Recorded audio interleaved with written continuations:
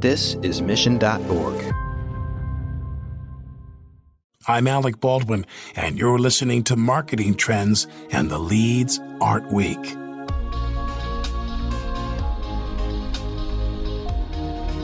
Every day we make purchases. We choose to buy something at one place and not another. We pick this product over that one. And that purchase data, what we buy and even what we don't, is extremely valuable, especially to marketers.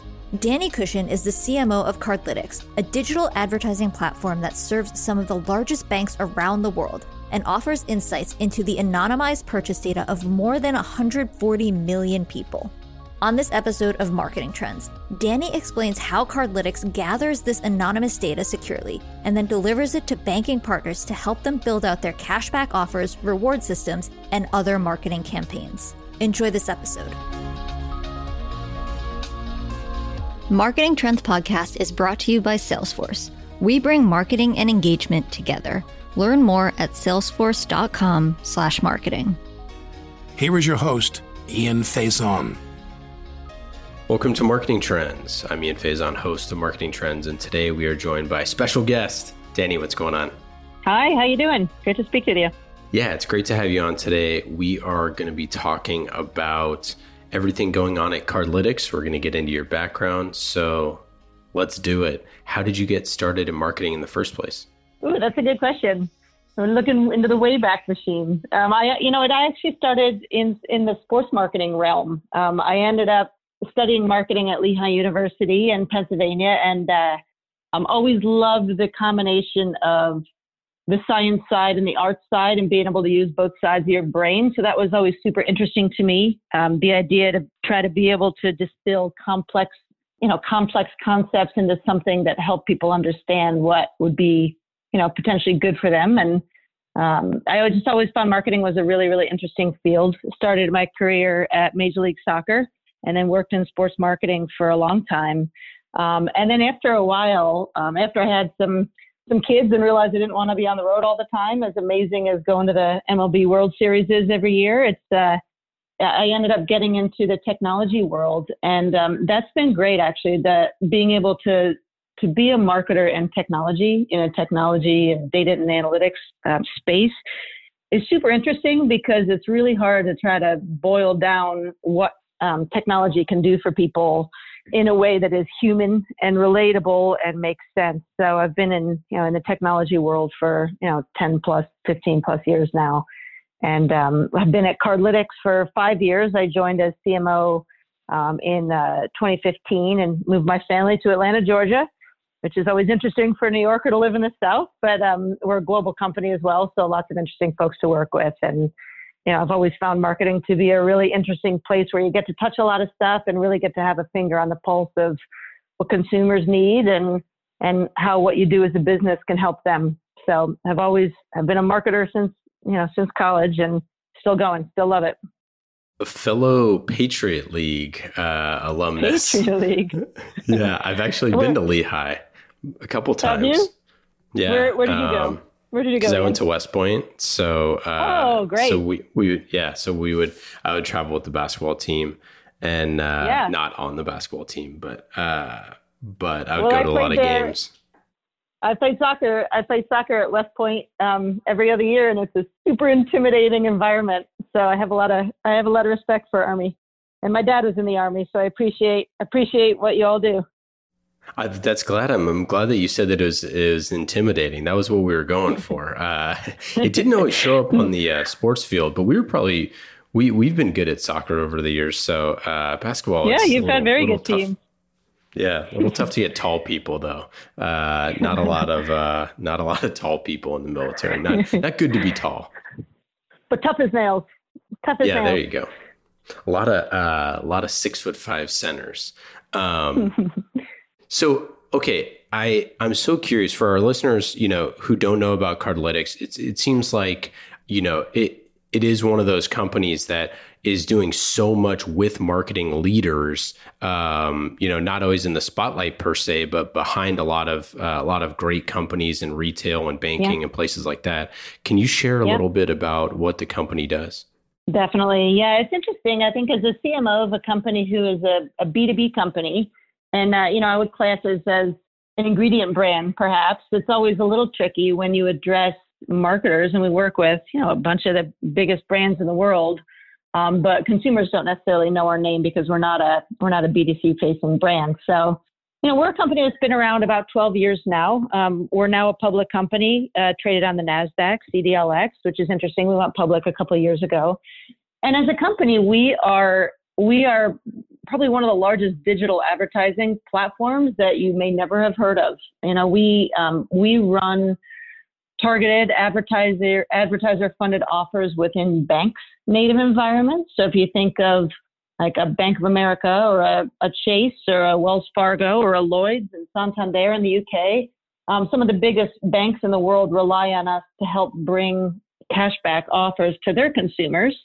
But as a result, we have a really interesting view into aggregated and anonymized purchase data, which helps us help marketers. So really what we're doing for marketers is we're helping them understand how do consumers buy when they're not buying with them. We see about $3 trillion in spend every year across our bank partners. So you think about that, break that down, that's like $6 million a minute. So, the scale of what we see from a consumer purchase behavior standpoint is phenomenal. So we use that to help our marketing partners understand what is happening with consumer spend. And I think what's the most interesting part of it is that we then use that to help create campaigns for them, advertising campaigns that run through our bank partners' mobile apps and online banking. And so, if you're to think about, you're a major retailer and you want to try to provide some marketing to a consumer who's using their native bank app and thinking about how to use their money and spend their money, we can present, relevant based on past purchase history ads inside of a bank channel, which, interestingly now doesn't have any fraud. It's super brand safe because you're not going to get brands that you don't trust next to your own brand. And over time, over the last 12 years, we've really grown our scale immensely. So it starts out with, a handful of smaller bank partners and then grows and grows. And we now reach about over 140 million bank customers, which, when you think about it, that actually reaches more people in the US than Pinterest or Snap or Twitter. So all really well-known consumer brands, but we're reaching bank customers at a really good scale. And, we're helping banks customers save money on stuff they like to buy as well. So it's an interesting place to be. It's always an interesting marketing challenge to market a company and, help when other businesses win, we win, I've always loved that about B2B marketing. But it's always an interesting challenge when, the brand name is not as well known because we want our bank's names to be out there with consumers, not our own. Yeah, I was going to ask you about marketing a product that's white label. You see so much of a lot of these B2C companies and things like that have their branding in the solution, which I always find silly, whether it's a pop-up or something like that. It's like powered by blank. Yeah. Obviously companies like, Dropbox and places like that have used that for, viral growth coefficients and different things. But when you're marketing a white label solution, it's totally different. It's actually the exact opposite. And sometimes they don't even want people to know. So I'm curious, how do you go about that? Yeah, it's a great question. I think it can be a challenge. You think about who we're competing with from an advertising standpoint. Again, if we're working with some of the biggest brands in the world to help them understand, how to reach consumers in a way that's relevant, we're competing against Facebook, or competing against Google, or competing against these big owned and operated platforms that do have that brand halo of also reaching consumers. So it can certainly be a challenge. I think what we've found works really, really well is just to have direct C-level and whatever level matters conversations with, our target clients, and to be super prescriptive and targeted around what are the problems that we can solve for folks. So I'll give you an example. We do a fair bit of thought leadership and put out what we know and the kind of problems we can solve for the accounts that matter most for us. And we have an interesting view of who we can help the most because we can see exactly what spend is for Walmart, or what spend is for Target on any given day, or what spend is, online and in store for, name it, like any number of players. So I think we have such a differentiated solution that the way we go to market is largely through a pretty big and well-educated consultative sales team. We do put out a lot of research, like what I think we'll talk about here in a little bit, like our State of Spend series that helps folks understand, what is happening with consumer behavior. We have a view like no one else. So I think what we're able to bring to bear for our clients, how we go to market is largely by leaning on what we know and what problems we can help them with. And then, once you get the ball rolling, if you have clients tell other clients about us, you have folks who move companies and bring us with them no matter where they go, because they know it's a solution that really, truly drives measurable incremental sales. So, we're in a good groove right now, but it's funny. It's always something that we talk about as a team as to how do you actually get more visibility, in the channels that matter, in the places where, your intended clients live in a way that will resonate them. Like what keeps CMO XYZ up at night? We just make sure that we are there and offering help in a way that will help them grow their business, particularly now. Particularly now, there are a lot of people in need for, what do I do? Like, what is happening and what do I do? And how do I navigate what's going on? And we have a really compelling solution. So that certainly helps. Well, another thing is that you need to anonymize some of your case studies and your success stories. Mm-hmm. With so much of customer success being part of this new marketing toolkit, perhaps, definitely a shift in how people market, putting your customer first in your marketing materials. It's a little tough to do that when you can't share certain things. How do you look at that?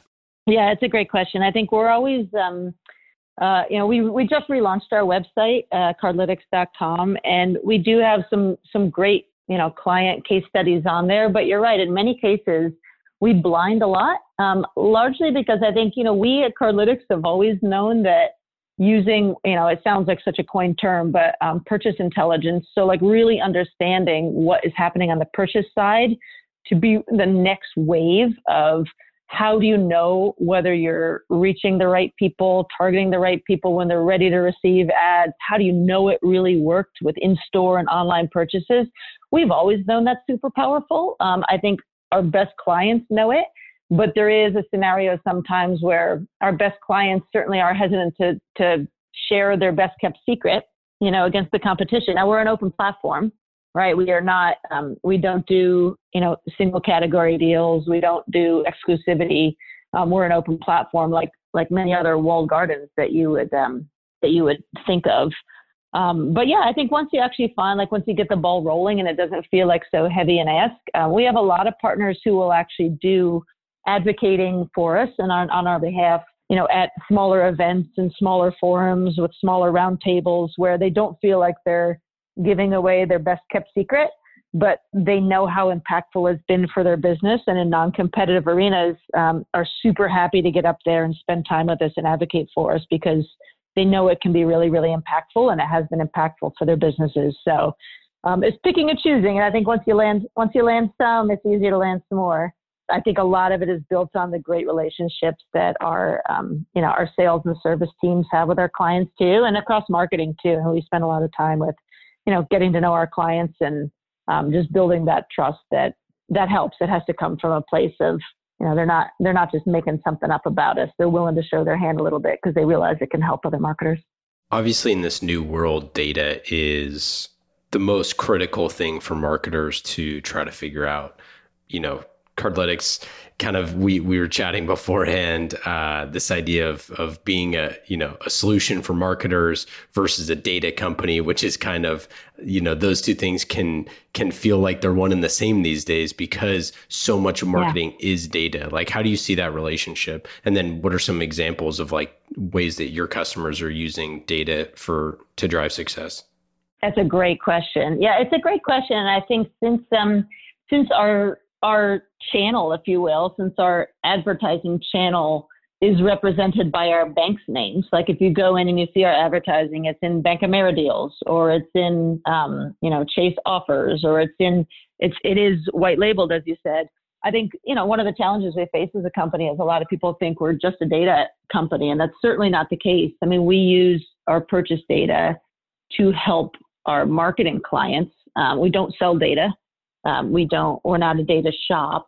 But I think what's interesting, it is so intricately tied, Ian, honestly, because if you're not using data to figure out how to make sure that you're reaching people who are, receptive to or have some kind of higher propensity to buy your advertising, you're just still spraying and praying. And I think there have been ways to get to it in the past, right? There's click-through rates are always an interesting, like, is there any kind of signal, location attempts also to say, well, maybe there's someone who shows intent to go.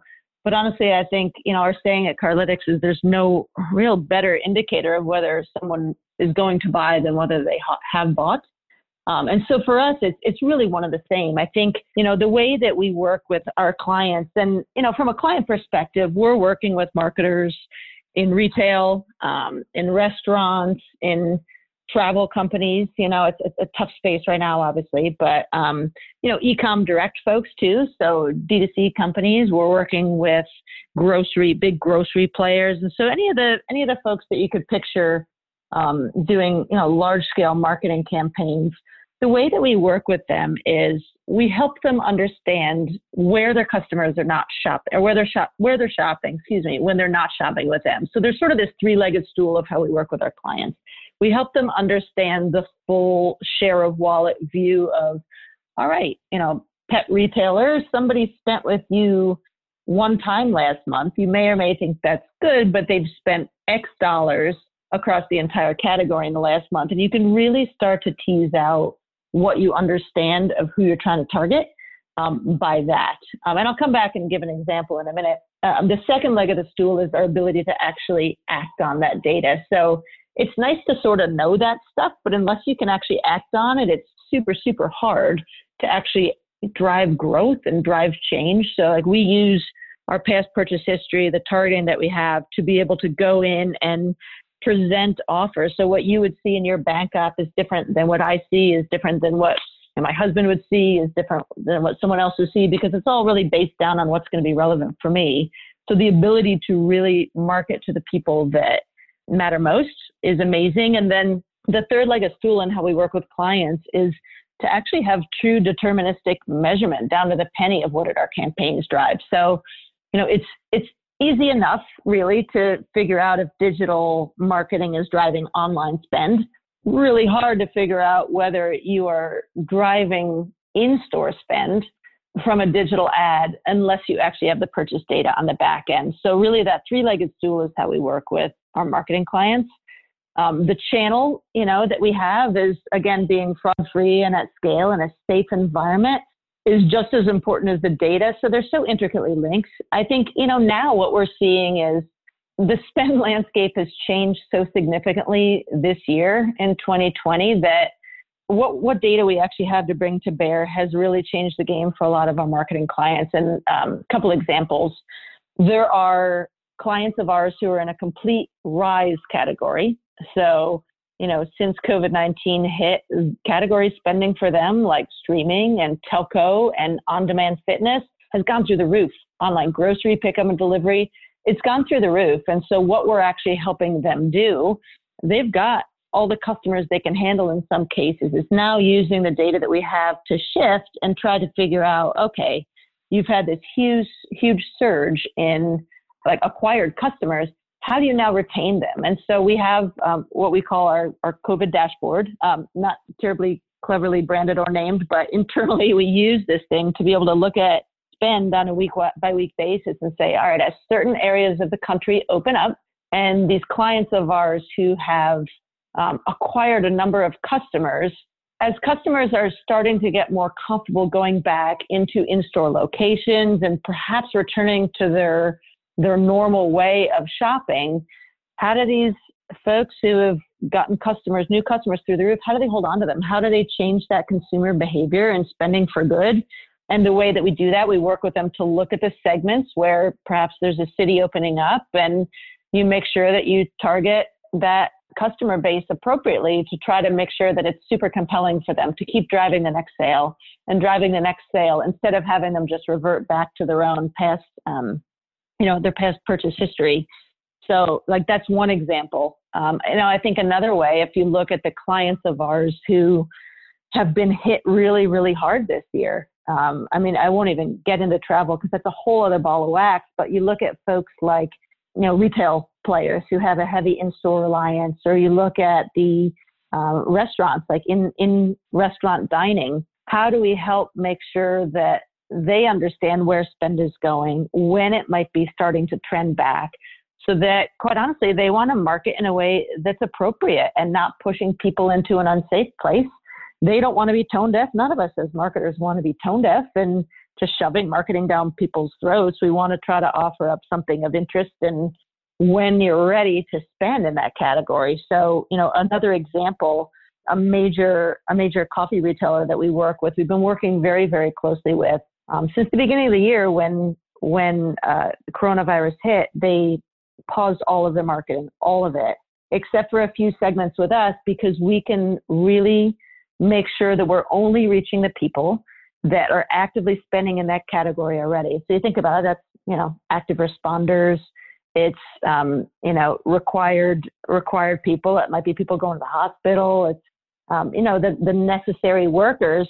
So how do we make sure that they're only marketing to those individuals, and in places where we're able to change the messaging to talk about what they're doing from an operational standpoint, like promoting drive-through or making it really easy. And that allowed them to feel good about offering up, cashback rewards, quite honestly, in a way that people need money right now on the stuff they want to buy and on the stuff that they need to buy.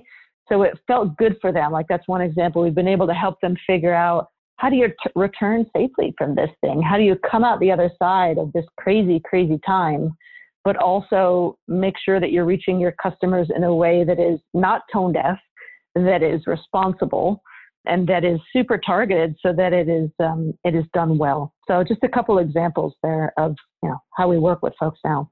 Yeah, I'm curious. You talked about the state of spend. What is this initiative? Is it a marketing initiative? Is it like company-wide? And why'd you create this? Yeah, great question. So it actually started a lot of what we do at Cardlytics. We can certainly geek out on our data, and it's always funny because we're this really big advertising platform that is powered by some incredible data. And so we have a great in-house analytics and data science team who created this dashboard as soon as we started to see things happening. And I will say, mid-February, mid-March, we could really, really start to see things happening already. And by things, I mean pretty drastic changes in spend. You could really start to see like leading indicators of, okay, something is happening here.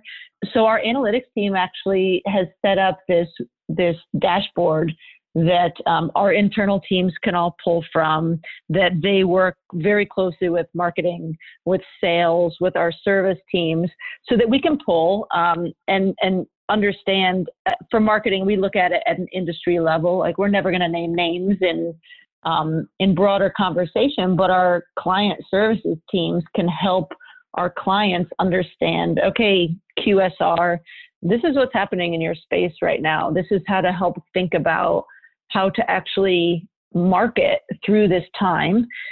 So it actually started as an analytics-led effort. And, the state of spend that we've been putting out recently is we've put out a few issues now, and it's really meant to capture and put out broader industry review stuff of what's happening. And so the State of Spend Reports is a marketing initiative built on a company-wide initiative to help our clients, rise, retain, and return through this crazy time. We are right now, interestingly, looking at how is spend starting to trend back in the right direction. And so a lot of what we've included in the research reports that we've put out, or the thought leadership that we've put out, is just to do a little bit of a double tap on certain categories like e-com, and what does it look like for an e-com brand right now?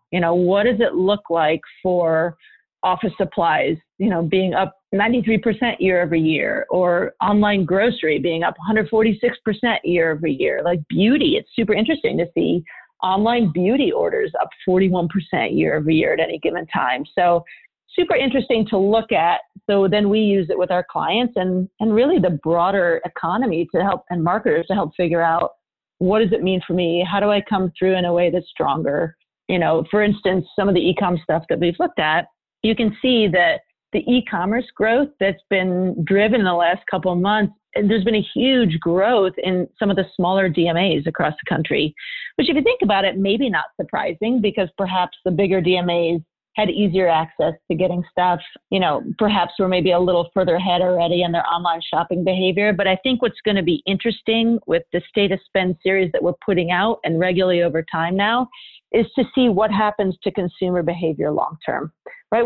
How does how you shop now differ from it did a week ago, a month ago? What will it look like in 6 months? And that is really the intent of what we've been doing with these research reports. So we can help marketers try to figure out what the heck's going on. We have a really interesting view and are able to cut it a bunch of different ways.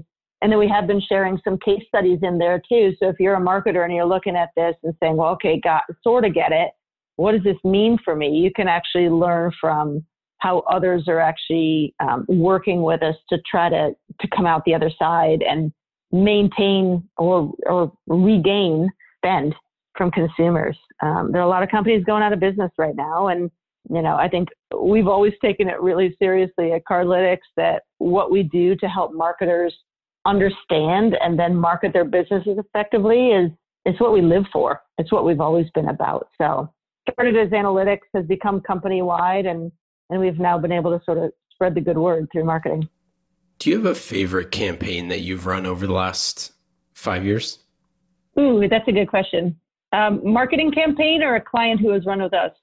Oh, it could be either. That's fun. Either one or one of each. I think some of them are pretty recent, quite honestly. And I've been at the company for about 5 years. So we've gone through a lot of change in that time. I think, going through the IPO at the company is always an interesting and super compelling thing because figuring out, we've always been about marketing to marketers, but also figuring out how to layer in an overlay so that what you do is completely and really fully understood by investors is also super interesting.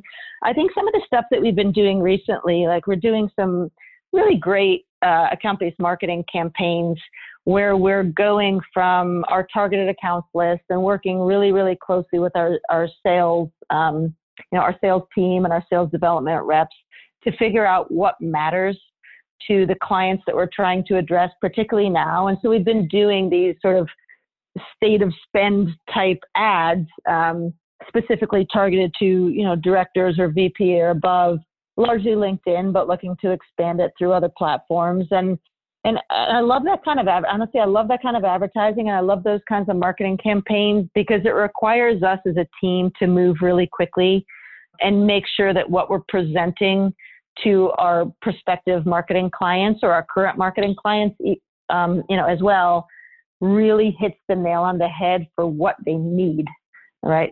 So honestly, some of our recent campaigns and the state of spend and our ability to turn it into account-based marketing campaigns are some of my favorite. I think one of the reasons I love my job, it's a lot of fun to be able to see and talk to CMOs across a bunch of different industries. Like I get to do a lot of different CMO huddles and spend time with, executives from all kinds of different industries. And I personally just find that super interesting and compelling, but then you learn like what really matters to a lot of executives as they're trying to drive their companies forward. A couple client examples that I always think are sort of interesting. There's Advanced Auto Parts is a client of ours, and they used to do advertising through our channel focused primarily or almost solely on new customer acquisition. They had their own way of measuring what does a loyal customer look like. If they buy with us X times a year, then we don't need to touch them. CRM's got it. But we worked with them and we did a bit of analysis to actually show that, okay, wait a minute, what they were classing as loyal customers were actually just really heavy category shoppers. These were people who really like to fix up their cars. And they weren't just spending in Advanced Auto, they were spending, equal amounts or more with their competitive set. And so we were able to open up the targeting for the campaigns for Advanced Auto and drive, millions more in incremental sales. So those kinds of things are interesting and compelling because it allows us to sort of, I love being able to help other companies win. That's great. And we talked about in the beginning, but I'm a soccer player and so also a competitive individual. And it feels good when you're a team with your clients. But then from a marketing standpoint, we can take those kinds of stories about how we help others back into our marketing materials. Those are really the best ways for us to go to market, by being able to show really clearly and with a lot of detail the kinds of problems that we can solve through what's a really unique channel in the world, like being able to reach people when they're thinking about their money and do they want to try to spend on this versus that. It all sort of comes full circle for us. Well, in marketing, we don't make mistakes. We just make happy accidents, much like Bob Ross tells us. So, do you have any favorite learning experiences along the way? Yeah, although I'll do a little aside for a moment, because we at Cardlytics love our Halloween. And a few years ago, we did have a Bob Ross Halloween, where you either dress as Bob Ross, you dress as a happy tree, you dressed as a canvas, and we may not have had some of us wearing real trees on our heads. So we're all about the happy accidents. I think we definitely never get everything right. We definitely never get anything right. I think there are some things that we've done as a team that have not been terribly inspired, and maybe it's a little bit too broad in our messaging. And you take feedback from clients and be like, "What are you doing? That it doesn't mean anything to me." I think what I've learned over the last 5 years, and honestly, even in my career, marketing technology, is getting feedback from the folks that we're trying to talk to and just having an open dialogue. I think my biggest takeaway on what I used to do to what I do now is how we write as marketers, and making sure that we're writing in a way that's human and accessible. And honestly, it's so easy to write the way your company speaks, but it's really, really hard to read something with fresh eyes and to make sure that you're marketing in a way that matters and makes sense. Like if you have to read something twice, too complicated. If you have to dig for the aha, like we're looking for it, the folks that we're trying to address aren't. So how do you really hone your marketing message to something that resonates and is described in a human way, and not too inside baseball? I think, those are the things that I'm still learning every day, but I think that we as a team at Cardlytics have improved upon over time to make sure that we're really speaking with our customers and getting feedback on, what matters, and does this make sense to you? Or are we just, it's super easy. We're a super data informed shop, if you will. So just speaking with the way that we're used to speaking internally does not always fly.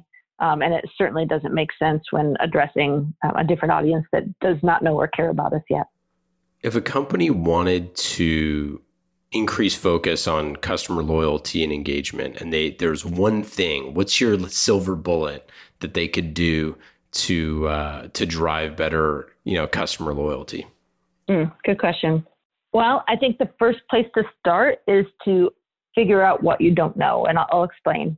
You got to start from a place to drive better customer loyalty and engagement. You need to understand first how loyal your customers really are. And I think a lot of companies have, all kinds of different models and different ways of getting surveys. I think there's usually more headroom in a category than a lot of brands realize, and so I think the way that we work with our clients, you have to start with what you know. And if you only know what people are shopping with you, how often they're shopping with you, you don't really know how loyal they are. It's a bit of a myopic view. So that's always the starting point. I mean, the delivery of our campaigns through this amazing channel is how we bring it to bear. But all of our marketing, relationships really start from a place of, well, let's help you understand how much headroom do you actually have. And I'll give an example. There's a major mass merchandiser, a major company that we work with. And a couple of years ago, we were having a conversation with their CMO, and we're like, all right, well, where do you think your customers shop when they're not shopping with you? Not just in your category, but across all. He had some really good guesses, and some of them hit the top 10. The number one brand that they competed with was a craft store. And he's like, well, wait, we don't have a craft department. And we're like, oh, okay, something to consider. So I think understanding where your customers are spending their money when they're not spending with you, it matters not just for how you compete against your own competitive set. It helps you understand, how do I gain loyalty to them by perhaps adding a craft section or affecting my merchandising decisions or informing my ad creative with something that's going to speak to my customer, new or existing, but to drive further loyalty, really understanding what matters to that customer. We do it through purchase data. Obviously, every good marketer worth their salt does it through all kinds of different ways, but really understanding what is your customer up to and what matters to them is the way to do it. Yeah, that's such a great point, that most folks just are looking at their own data to figure out how people are doing things and not looking at the broader ecosystem. And it's like, well, everybody buys from us on Tuesdays. And it's like, well, actually, the majority of people buy on Mondays, but your store is too busy on Mondays. So people avoid you or whatever it is. Yeah. That's a great example. And listen, first party data, crucial. It's crucial. It's still so important. Like having your first party data in order and understanding, how are consumers shopping in store with you? How are they shopping online with you? Like that's still so crucial, and getting an understanding of, how do you actually drive them back and forth between channels, like first party data. And we see that too, but a lot of companies have great first party data where they can see that, all right, wow, if somebody shops both in store and online with me, and this is in normal days when we actually go to stores, but, if they're shopping online and online and in store with me, they spend 50 to 80% more with me. And so using your own first party data can get you only so far. But yeah, it does help. And honestly, we do have a couple rare cases where, clients work with us to help inform other larger decisions. And of course, they're massive advertisers on our platform. It's not a normal off the shelf thing, but helps them figure out where to place real estate. What is an interesting place for us to put a store, because we know what other stores are around us, and what does our consumer like to spend on. You can solve some pretty interesting problems if you look at a broader set of the right data. There's a whole lot of junk out there too, but a broader set of the right data. Well, speaking of the right data, let's get to the right questions here in our lightning round. These questions are okay. Yeah. Oh yeah, get ready, strap in. These questions are fast and easy, just like marketing with Salesforce. You can go to salesforce.com/marketing to learn more. They've been with us since the very beginning of Marketing Trends. We love Salesforce. Check them out, salesforce.com/marketing. Lightning round questions. Danny, are you ready? I'm ready. Number 1, who is your favorite Everton player of all time? Duncan Ferguson. Everton fan. Yep, Duncan Ferguson. Although I've named all 3 of my kids after Evertonians as well. So also love Kendall, Graham Sharp, and Joe Mercer. What app on your phone is the most fun? Headspace. What habit have you picked up during shelter in place? Eating dinner with my family every night. What is your unknown skill or really any type of unknown talent? Unknown talent. I play 3 instruments. I play the piano, the saxophone, and the oboe, although the piano is really the only one I still play. And I'm sort of miserably trying to teach my children during this time as well. But yeah, the piano is a very relaxing release for me. If you weren't a CMO, what do you think you'd be doing? I'd love to say professional soccer player, but was never quite good enough. An artist of some sort, like being able to communicate through something visual or through words. So probably some kind of an artist. So this isn't necessarily lightning round style, but I forgot to ask you, was there any hardship transitioning from sports into and sports partnerships and those sort of things into marketing? Yeah, it's a great question. And, I'd always been on the marketing side of sports, and this won't be a lightning round answer. I'll try to keep it shorter, but, I worked at SiriusXM before I got into marketing technology. And so it's a super sexy job, right? You go and I was working with Derek Jeter and David Ortiz and Cal Ripken and Mark Messier. And it's a super interesting job. And when I first decided to get out of sports, as a marketer, I just wanted a broader span of what I got to do. I really wanted to tackle market research and product marketing, and how do you actually have maybe not so directed and narrow a path, although albeit super interesting and fun, I wanted to tackle more as a marketer and try different things. I will say when I first switched over, I left SiriusXM and went to a company called Millennial Media, who's now part of Verizon Media. Was able to go through the IPO with them and left soon before they were acquired by AOL and then Verizon. But I will say, I think I went from doing like Major League Baseball All-Star game 1 month and then some mobile marketing conference at some rinky-dink hotel. And I was like, oh man, what have I done? It certainly, it did not have the flash. And so that took a while to sort of back up and be like, yeah, but I did this because I want to grow as a marketer and I wanted to try something different. And so, a week in, you're like, oh yeah, no, I did this for the right reasons. But I will say it was a little bit of a culture shock moving from something that was, so high profile, interesting to something that you can make your difference in a longer, maybe less direct way over time. And technologies, being able to market technology is super interesting. And, I sit on the board for a not-for-profit here in Atlanta called Women in Technology, which is all about helping underserved young girls and women find their way through STEAM and try to help them understand like what other options. And there's so much power in being able to do that kind of stuff and to be, a woman executive in a public technology company has been really, really rewarding. And whether you're a man or a woman, it can be so rewarding to try to show young people what you can do through STEAM. And how, my job is not the technologist, but although as marketers, we are also that, but to be able to help enunciate what the power of technology is. And I'm so glad for the change. It was culture shock to begin with, but it has been super welcome. And I still am so happy for the choices that I've made. Last question of our lightning round. What is your best advice for a first-time CMO? When you come in, listen. And when you come in, audit and understand before you try to solve. You'll easily be able to get some quick wins. There's some really obvious stuff to do and you want to post those to the wall.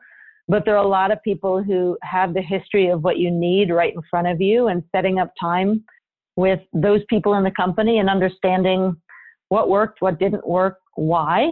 It can help you get to the answers you need a lot faster than if you just hit the ground running without listening first. Awesome. Well, that's it. That's all we have for today. Denny, any final thoughts? Anything to plug? Obviously, our listeners should check out cardlytics.com to learn more about all the cool stuff we talked about today.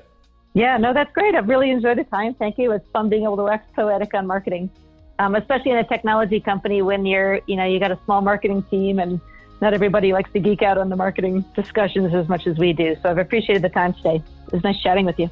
Yeah, well, we love it. That's for sure. We'll have to have you back soon. Take care. Thank you.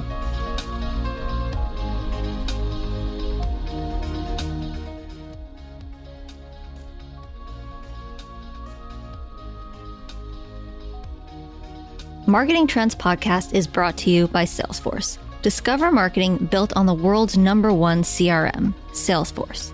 Put your customer at the center of every interaction. Automate engagement with each customer and build your marketing strategy around the entire customer journey. Salesforce. We bring marketing and engagement together. Learn more at salesforce.com/marketing.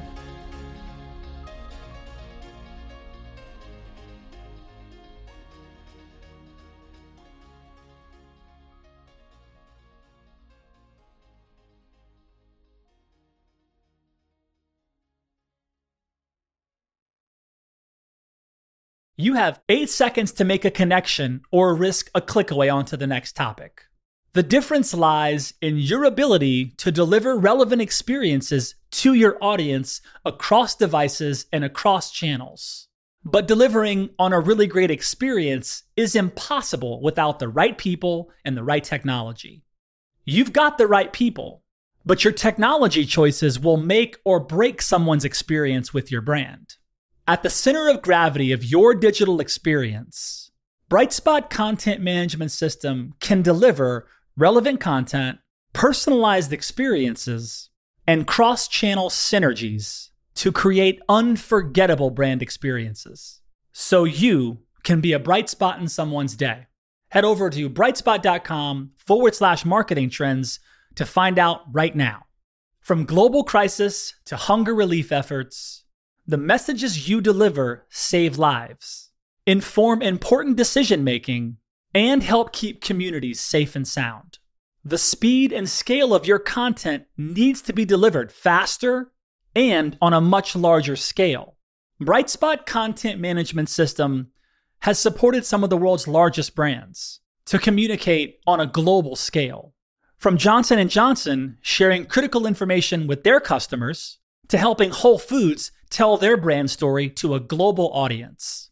Brightspot is designed to handle rapid iteration and personalized messages to those you care about most. Learn more at brightspot.com/marketing trends.